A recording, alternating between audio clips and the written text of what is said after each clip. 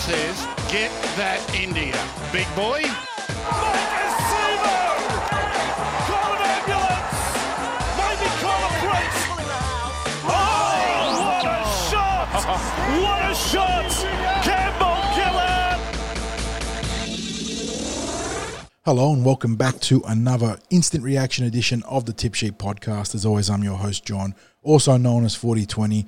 Joining me on a glorious King's birthday long weekend public holiday evening after the Eels dismantled the Bulldogs to sweep them for the seasons, my good mate Sixties.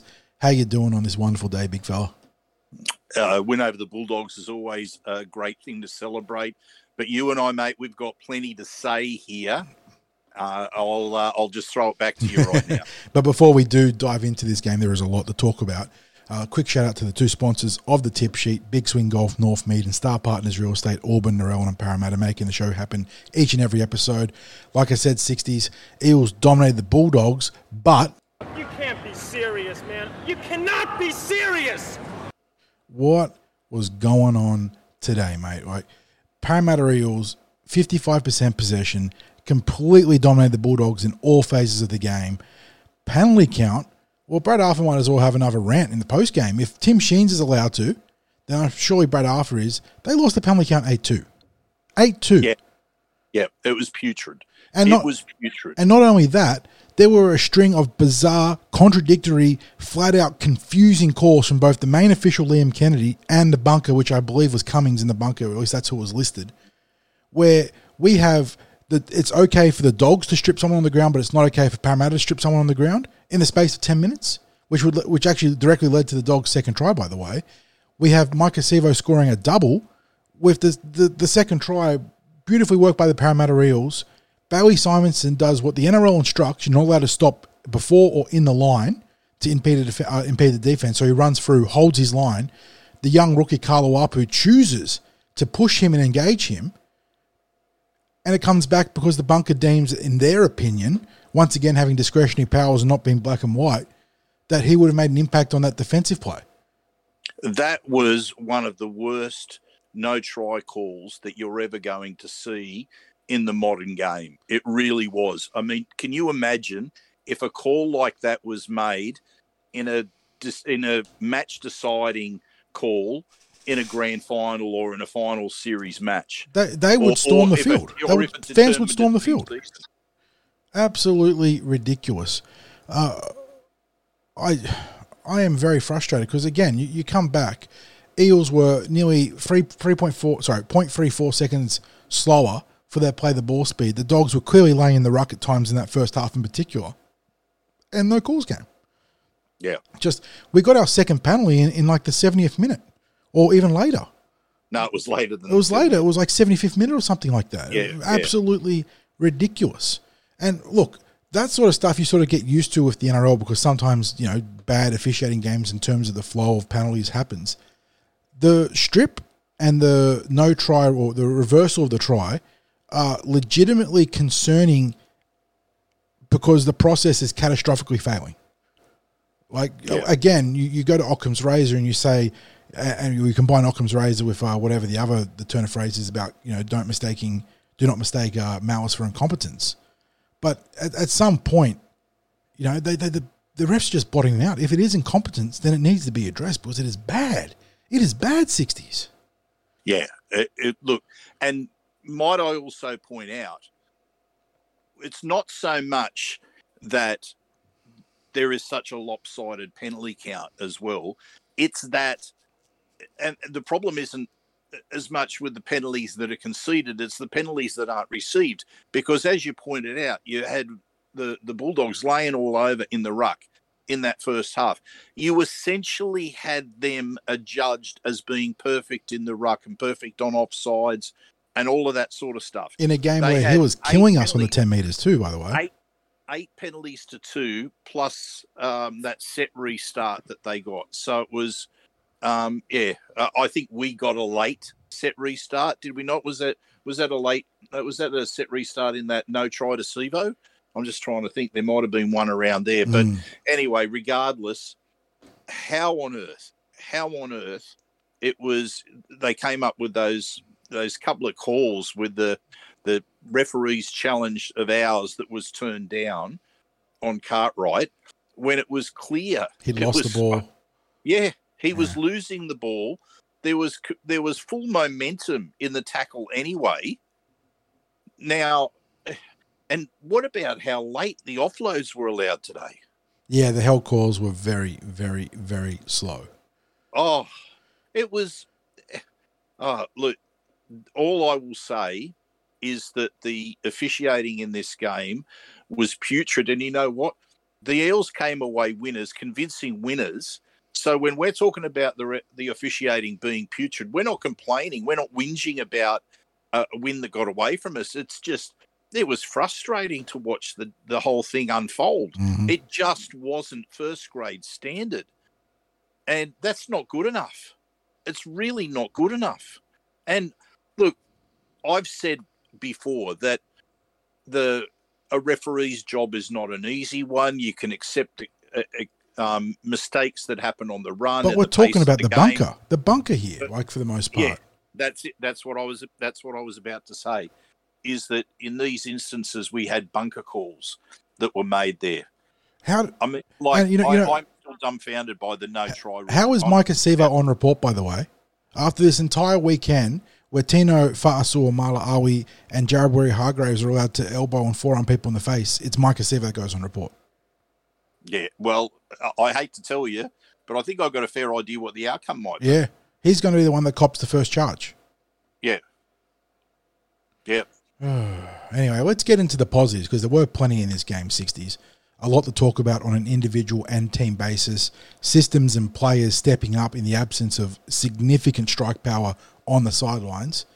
And just before we get into the Eels' performance, let's get this off the bat right away now. I don't want to talk about the New South Wales Cup game, because if we were talking about putrid officiating performances, we saw today, look, I think there was something like 4 players in that team that have an NRL contract and 2 on development contracts. And apart from that, it was second tier. Ron Massey. It was Cup players. Cup versus Massey, essentially, yes. And against the leading team in the competition, and lo and behold, the scoreline reflected that. Yeah. And look, there is nothing to be gained. Like, I hate to say it, there isn't anything to be gained by talking about it. It was our worst fears, which we discussed in the preview. And it basically turned out the way that we thought it might turn out. As I said, there's nothing really to be talking about. I think there's a conversation to be had down the road about our approach to the supplementary players and how we identify those to round out our cup squad, because it's pretty clear that right now we are not in a good position when we have significant call-ups to the NRL, as we've seen in the forwards. In particular, there's a whole stack of forwards that are doing very well in the NRL, by the way, that could be back in New South Wales Cup when reinforcements arrive in first grade. But yeah, well, I would suggest to you, 40, that we're currently operating on a roster of 27. Right, we were back to 28 when we released Jake, but I think we've made. I could be wrong. I could be very wrong, but I think the decision has been made to not play Mitch Rain any further. Well, he hasn't been seen for a long time. No, he hasn't been seen for a long time. He was training with the squad when he wasn't selected. I haven't seen him train with the squad for a while. Maybe that's just me not noticing it, but I'm suspecting that he's no longer playing with the club in that, and he takes up a top 30 spot. So by my reckoning, we're operating on 27, which would also mean that with all the injuries, you work it out. We've got players that played today in the NRL team that aren't on top 30 contracts. Yes, correct. So in Hands and Moretti, and then by the time that you're looking at the players that were there in the New South Wales Cup team, as I said, there were 4 players in that team that are on an NRL contract, and that's it. 2 development squad players. I think it was 4 and 2 by my reckoning. But so look, injuries, stand downs, even amongst the players that are our supplementary players aren't available due to injury. Jaden Yates, I spoke to him the other night. He's still injured. He's out for a while. So attrition is taking its toll in the New South Wales Cup. It is taking its toll massively, and I just wanted to mention that now because I think it then speaks volumes for the fact that the NRL squad is travelling as they are with the not just the injuries that we've got, but also the depth of the squad is being really, really tested purely in numbers. So all the blokes, the next man up is doing a great job. Mm-hmm. That's, yes, so I want to, in not talking about the New South Wales Cup, the players that have been playing New South Wales Cup that have been called up deserve congratulations because they're getting the job done. And look, I think it's no coincidence as well that the departure of Jake Arthur has seen a significant impact on the form of the New South Wales Cup scene. No doubt. So, no doubt. Anyway, so, mate, I'll throw it over to you now for the main stats. From this, Eels 34, running roughshed over the Bulldogs 12. Burton and Perham scoring for the Dogs. Couple of probably soft tries. I think the boys will be pretty dirty on themselves on the replay review of this one, in particular that Burton try where Kalawapu beat 4 or 5 Eels. But on the King's long weekend birthday, the King bagged the first half Hattie in the first 24 minutes, mate. He was very busy. He and Mitch Moses combining beautifully for 2 of those 3 tries. Bailey Simonson, Will Penasini, and Micah Sivo rounding out the scorers. Micah robbed of a double. The big man could have extended his lead in the NRL to 3 tries clear of the chasing pack led by Campbell Graham, I believe. And instead he's only got a 2-try lead. Mitchell Moses pretty sharp off the tee today, 5 from 6. He did try a field goal to round out the first half, but it got charged down. On to the team stats. Eels dominating 55% to 45%. Time of possession, 6.5 minutes in their favour. Completion rates, those 60s. I think they got a little bit loose at the back end of that second half, the final quarter. They ended up down at 65%, 28 to 43. Canterbury, they were very efficient, 80%, 32 or 40. Eels ahead in all key attacking stats except line breaks. I don't really remember the Dogs making 7 line breaks, but NRL.com's got them down to 7 line breaks to our 6. I think a lot of those were in the first half. I think it was something like 5 to 4 the line breaks in the first half. There you go. Eels plus 550 metres, plus 120 post-contact metres, 53 tackle breaks to 39. They were up 11 metres on average set distance, just about 10.5 metres. That's crazy. Play the ball speed as we've come to expect. It's worse than our opposition. 3-7-4 for the Blue and Gold versus 3-4 for the Berries. 19 offloads to the Dogs. They actually out-offloaded the Eels by plus 2 to Parramatta 17. But going down to kick the fusel, those fabled Burton bombs, they didn't have much of an impact here. Parramatta with the Schmick 100%, 100% there, 60s on the bomb defusals. Effective tackle rate, actually. Eels below the Dogs some way, somehow. They had less missed tackles and only slightly more ineffective tackles. But I guess the bulk of the Dogs tackling made their more effective tackle rate, right? They were more efficient. Yeah, I think we started to see very much around the tries that the Dogs scored, that there were a lot of missed tackles that were happening. They weren't necessarily leading to line breaks, all of those missed or ineffective tackles, but there was a couple of moments where we just looked a bit loose. And the other side of the coin too with that is that I can almost guarantee that there was a lot that were happening over on the side where Dylan Brown is normally defending. Yeah. NRL.com has the Dogs down for 9 interchanges. Oh. Okay. What? Okay. Have they accidentally included HIA? They got HIA separate, and they say 1 for that one. So I don't know if they're including that as a total. I have to go back and have a look at another game where HIAs are a factor. So that's very odd. But let's go on to individual performers. For the Eels, Quentin Gutherson, 180 metres, 3 tries, a whole bag of tackle breaks there, 6 of them. We had Sivo go for 140. Bailey Simonson over 200. Well done there, 211 metres, 8 tackle breaks. Some good defence too. Sean Russell, 124. Moses up over 100. Reg Jr., Bryce Cartwright, who was outstanding, I thought. Jermaine Hopgood, Offhickey, Ogden, Makatoa, all in triple figures. So very good games there. Daejarn, 10 runs, 80 metres, a couple of tackle breaks, a line break, a try assist. 2 try assists, sorry, because he got the first try with that well-placed bomb. So players performing across the park, as you'd imagine, in a win with that sort of scoreboard 60s. But what were your main takeaways here? Because there's a lot to talk about. We had a sort of hot and cold start. There was some issues with that left edge. Andrew Davey and Daejarn having a bad read on, bad tackle on Kalawapu, leading to the Dogs equalise in the 6th minute. But they managed to sort of figure it out to some degree. And we saw a Mitchell Moses masterclass on a weekend where Nico Hines really bombed it with the pressure on. Mitch showed the value of his experience and those extra years, steering a team around the park today. Yeah, look, I looked at the match this way. We started off for some unknown reason deciding that we wanted to play hot potato football along with the Bulldogs, and we were messaging during that game and both lamenting that type of play. And then as soon as they got back into playing para football, which was winning the middle before looking to push the ball, what do you know? The tries came. The field position, the tries. I was genuinely worried at the start because I thought, what on earth is possessing them?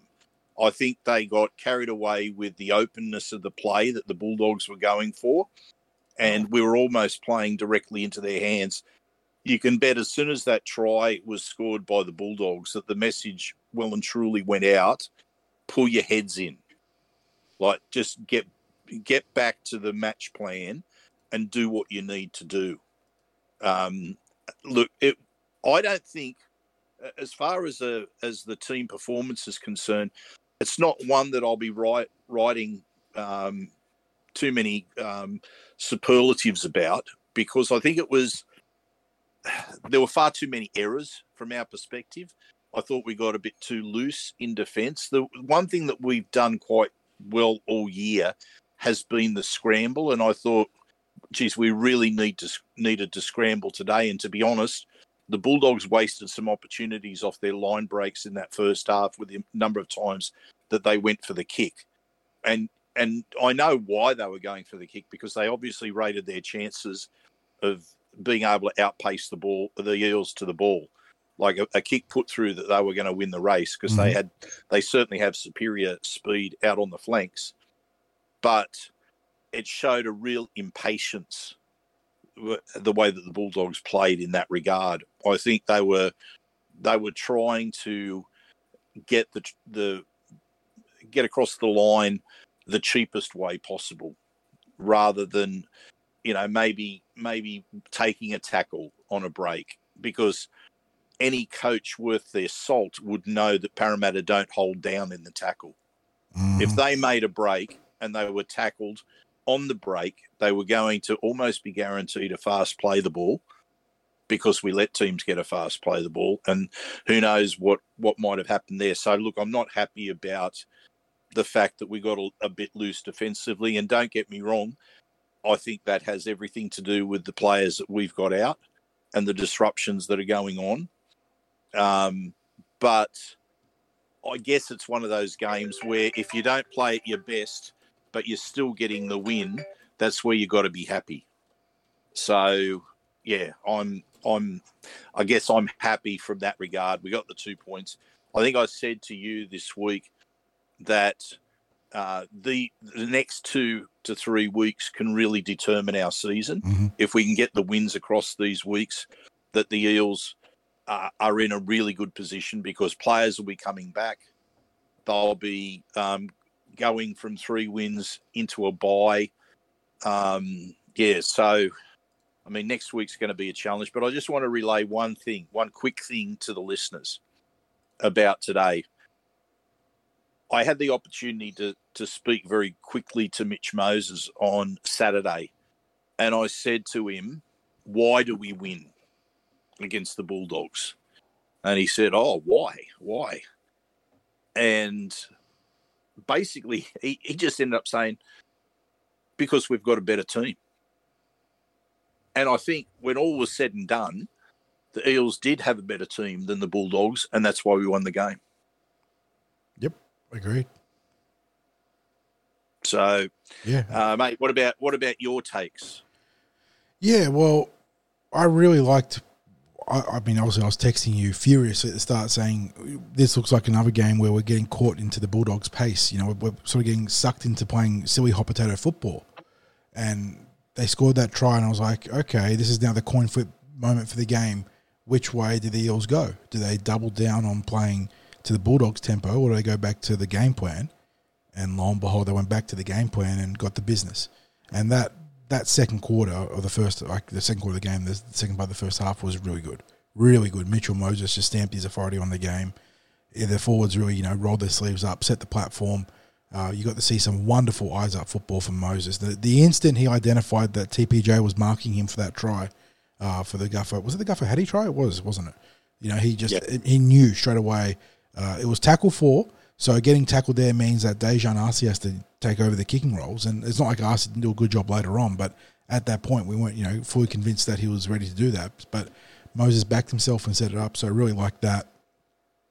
And yeah, I liked the options off the bench. I thought again, Offiki Ogden was excellent, Makatoa very good, Matt Dury came on and was solid. Daejarn Arce again. We showed today that even with that sort of manic start to the game where we got out of tempo, that we have systems in place, we have players across the park, even for these injuries, that we can trust ourselves to put someone like Daejarn in. And Daejarn's obviously got his own talent there. He's not a scrub. But we didn't try and hide him. We put him in positions to succeed, and he did that. He exposed Kalawapu, and was it Preston Campbell down that edge? I'm not sure. Whoever the right edge back row is for the Dogs. It's not Campbell. It's Preston. Jacob Preston, isn't it? Yes, Preston. Yeah. You're right. Oh no, Jade Knockleball down that side, isn't it? Oh, okay. Yep. I can't remember. So whichever way it goes, and he put on the try for Bowie Simonson. He also took over some kicks and kicked really nicely. So yeah, really, that's really good. As much as the errors and the missed tackles and those line breaks are going to make for important film review and stuff for us to tidy up on ahead of Manly and the Dolphins. It was in that regard, it is a great reminder of the talent that's in this team and the systems that are in place that let us succeed. And while, again, it goes back to the idea that you're talking about 60s and your spotlight and whatnot, about how the Eels may have missed the 2 points earlier in the season, but there's a reason why we've got the third or fourth best for and against in competition now, because these systems and these players are in place. And yes, sometimes the games go against you. That is football. Sometimes you don't get the result, and you can go for 3 games in a row. But the Eels have systems in place. They have people in positions. They have coaches and support staff. All the support staff, whether it's Salts or Trent Elkin, everyone that's there doing great jobs. And that's why we're now in a position to make a run, even with all these injuries. We're going to go to Manly, potentially down 4 players in State of Origin if things play out the way some of the media's talked about. Moses, Junior, Reagan Campbell-Gillard. I mean, I saw Voss on Twitter saying that he thinks, he sort of spoke it as if it was a fact and not opinion, but he thinks that Gutherson could be the Origin reserve. So Origin reserves, the 18th man, they travel with the team. They don't get released usually. We could be down 4 players. And we're going up against a Manly team. They're going to be missing some strike too. No DCE, no Tom Tabojevic. If Jake is fit, I wouldn't be surprised if he gets the call up. But, missing a couple of key players there. But we'll still give it a hell of a shake because we've got these systems in place. Well, what's the modern cliche these days? Trust the process. Yeah, exactly. It is 100% a case of trusting the process. And the Eels have a good process in the NRL.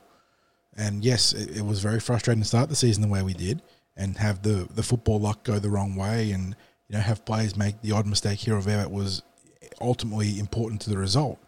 But we've seen now that even with all the injuries, even with all the bad luck, even with the bizarre officiating that we saw today, the Eels are a team that can get the job done and get the job done by plenty.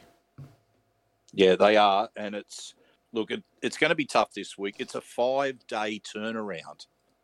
Of all weeks to have a 5-day turnaround. This is the same as the Darwin. Like, there is some serious issues with NRL scheduling. Like, I know that they've got a formula, an algorithm that measures all this up, and this is not a simple thing.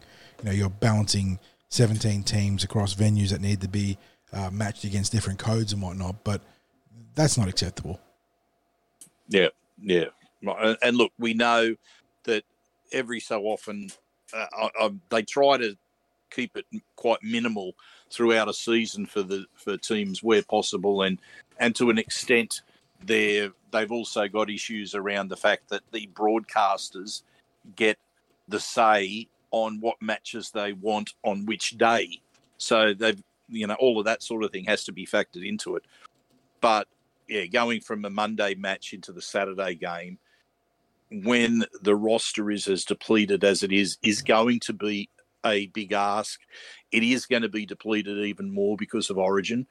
We know that it's going to be the case. How badly it's the case, we're yet to figure out. And what we do know is that there are, as we spoke about earlier, there are only 4 players on an NRL contract running around in the New South Wales Cup side. And if we are to lose, let's face it, this is could be the reality. Moses, Paulo, RCG, and potentially the King. That's 4 places gone out of the first grade team. I've got no idea how you start to fill some of those positions. I don't know how you fill spine positions like that. I really don't. I mean, you have to have, if we're losing a halfback, you have to have someone come in who can kick. I mean, the crazy reality is that if Ethan Sanders hadn't got injured, he may have had a rapid ascension to NRL. There is an outside chance that he still might. If we're that depleted, you might have to. Well, he'll be coming back. I doubt he'll be going back into flag. I think when he comes back, he'll be going into Cup minimum, New South Wales Cup. Yeah, but look, if you follow BA's logic with what he's been doing with the team, which is he looks for the minimal disruption that he possibly can, and as we talked about, trust the processes, trust the systems, that the next person up gets the job done. It may well be that Jordan Rankin is playing halfback against Manly. Is there such a thing as minimal disruption when you're losing 4 of your best players on top of all the injuries? there probably isn't, but the thing is that someone like Gutho might have been considered an option to go into the halves. Yeah, and then you put Russell, the fullback, Dunster onto the flank or something like that. Yeah, and just work with Daejarn there in the halves. Yeah, but you have to have someone that's got a kicking game. We saw a little bit of Daejarn's. I don't know. I mean, even when he's playing in the halves in New South Wales Cup, Rankin is the primary kicker. So someone has to come in and be the primary kicker if we are going to be without both Dylan Brown and Mitch Moses. I mean, the reality is that we will be very close to fielding what might have been the majority of a New South Wales Cup team at the start of the year in first grade this coming week. Yep. That is if the full extent of our Origin selections and injuries, and look, per the Parramatta Eels injury report that was released on Team List Tuesday this week, we do have optimism to believe, or reason for optimism to believe, that Madison and Joe Opengahi could be back next week, but they've still got to pass their fitness tests, and calf injuries can be tricky for that. So that would be very welcome ins. I got to say that. With Junior almost 100% out and Reg quite possibly out. I know Daily Telegraph are running a lead on Spencer Leniu replacing Tavita Pangai Jr., which I wouldn't be upset about on both accounts. A, because I think Lenu's a pretty decent player, and B, having Reg in the fold, as much as it is mean to do him dirty for that, for both the honour of representing your state and obviously the extra paycheck. Obviously, the Eels could certainly use him. Yeah, and Spencer's probably the poster boy when it comes to water bottles. Oh gosh! You talk about seeing the red mist though. He was ready to take his head off. Like I haven't seen a player with that much fury in his eyes in a long time. He was definitely seeing the red mist. it's he's not. He wouldn't be the first rugby league player to have the red mist as soon as you cross the stripe out onto the field and have something go against you. But anyway, mate, let's get into our best on field there, or maybe give a shout out to whatever players that we think deserve it at the moment before we get to our 3-2-1. I think it's going to be a pretty straightforward 3-2-1 as far as I'm concerned. Mm-hmm. But I do want to give a bit of a shout out to Jermaine Hopgood. I thought he was really good. I thought Brendan Hands was very, very solid out there in the middle. You mentioned him before. Both of these fellas off the bench, Ogden and Makatoa, Mm-hmm. I thought they were very good, and even in the short stints that they had, both Dury and Luca Moretti, I thought they were quite solid in their time out there. But when it comes to the 3 points, there is only one selection, and that is Mitch Moses. Yeah, I know the King bagged the Hattie on the King's birthday long weekend, and that writes itself as a really fun sort of either headline or byline. But Mitch Moses was on another level today, and like I said, when the pressure was on, all this talk about Origin, he still might not get picked. It could be Adam Reynolds or it could be Nico Hines or whatever. But a strong reminder to everyone of the journey that he has gone as an Eel, from being that sort of promising but flawed Tigers prospect and coming to Parramatta and really working on all aspects of his game. The defensive hustle was outstanding today. Game management, heads up vision, the long kicking, the goal kicking. It was the full package. Yeah. So that then makes the next selection easy because you've just spoken about him, Clint Gutherson. Mm-hmm. Yeah, I thought he was easily the 2 points. The only knock I can think of was he was the last person to miss Kalawapu for that first try after Davey and Arcee made a bit of a meal of it. But at that point, he was sort of off balance and it was a tough tackle. Aside from that, classic Guffo backing up, being Johnny on the spot. Really nice ball distribution down that left edge, like we talked about in the preview podcast. Unlucky to have a try assist taken away. Should have had two because of the bunker's insanity. He would have finished the game with 2 line breaks, 2 line break assists, 2 try assists, 6 tackle breaks, and 180 plus meters, plus the 3 tries. So that would have been a hell of a stat line. Yeah. Now, when it comes to the 1 point, well, I actually am thinking about Jermaine Hopgood there. I know I've just mentioned him. I was Bryce Cartwright's in the mix there. Yeah, Cartwright is probably going to be my 1 point. Also, a shout out to Daejarn Arcee, who I thought was very, very good on debut for the Eels. He had that one miss on a Laipu that we've talked about before, but he was involved in all aspects of playmaking, running, passing, kicking. The Eels trusted him to do the job, and that speaks volumes to his ability. Yes, yeah. Look, I thought that the running games of both Reg and Junior was strong, but there wasn't as much asked of them defensively, which is what I was seriously looking at Reg, because his carries today were really, really important. But I think it comes down to a 3-way pick between Cardi, Jermaine Hopgood, Brendan Hands for that 1 point.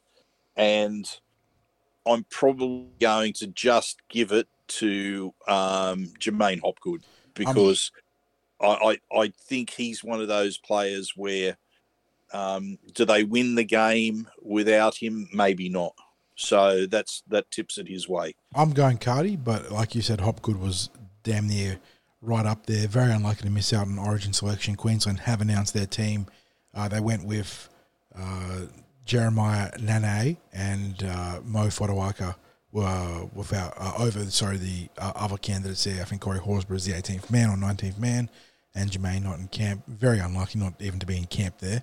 But I suppose that speaks towards the glut of riches that Queensland suddenly find themselves in with the forwards.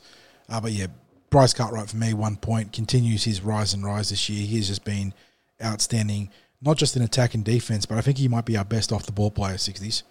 He is always hustling, puts a lot of kick pressure on, is constantly backing up. He had a great tackle on It wasn't the one where he got penalised for stripping on Burton. We had a really good tackle on Burton where the Dogs started playing hot potato late in the game, and we just throwing the ball around and he cut him down from the posts. He's doing some very, very good stuff. And we saw the nous of that kick that found touch 1 metre out where it sort of almost got the result for the Eels. He's offloading effectively and not throwing silly offloads.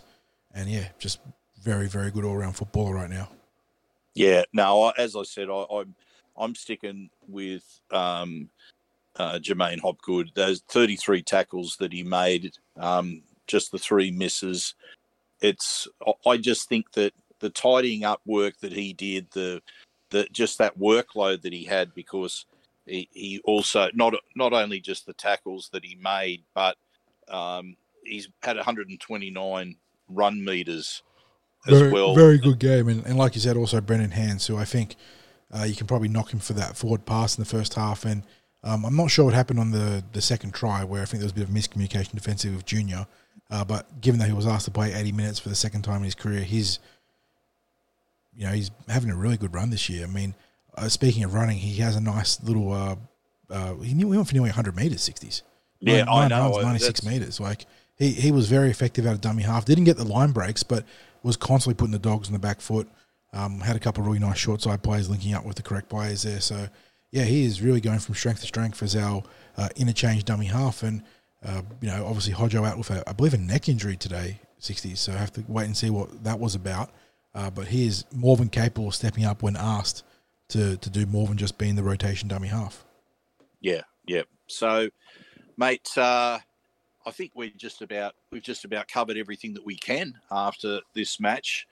A really big match coming up. I'm like, both teams are going to have players out with Origin, but we also know that with the players that the Eels have got out with injury, that there's, it's going to be a big ask. The one advantage is that it's a home game this time round against the Sea Eagles, which means that we will be there at Parramatta Leagues Club, the home of the Eels, for our podcast after the game on Saturday evening. So make sure you get there.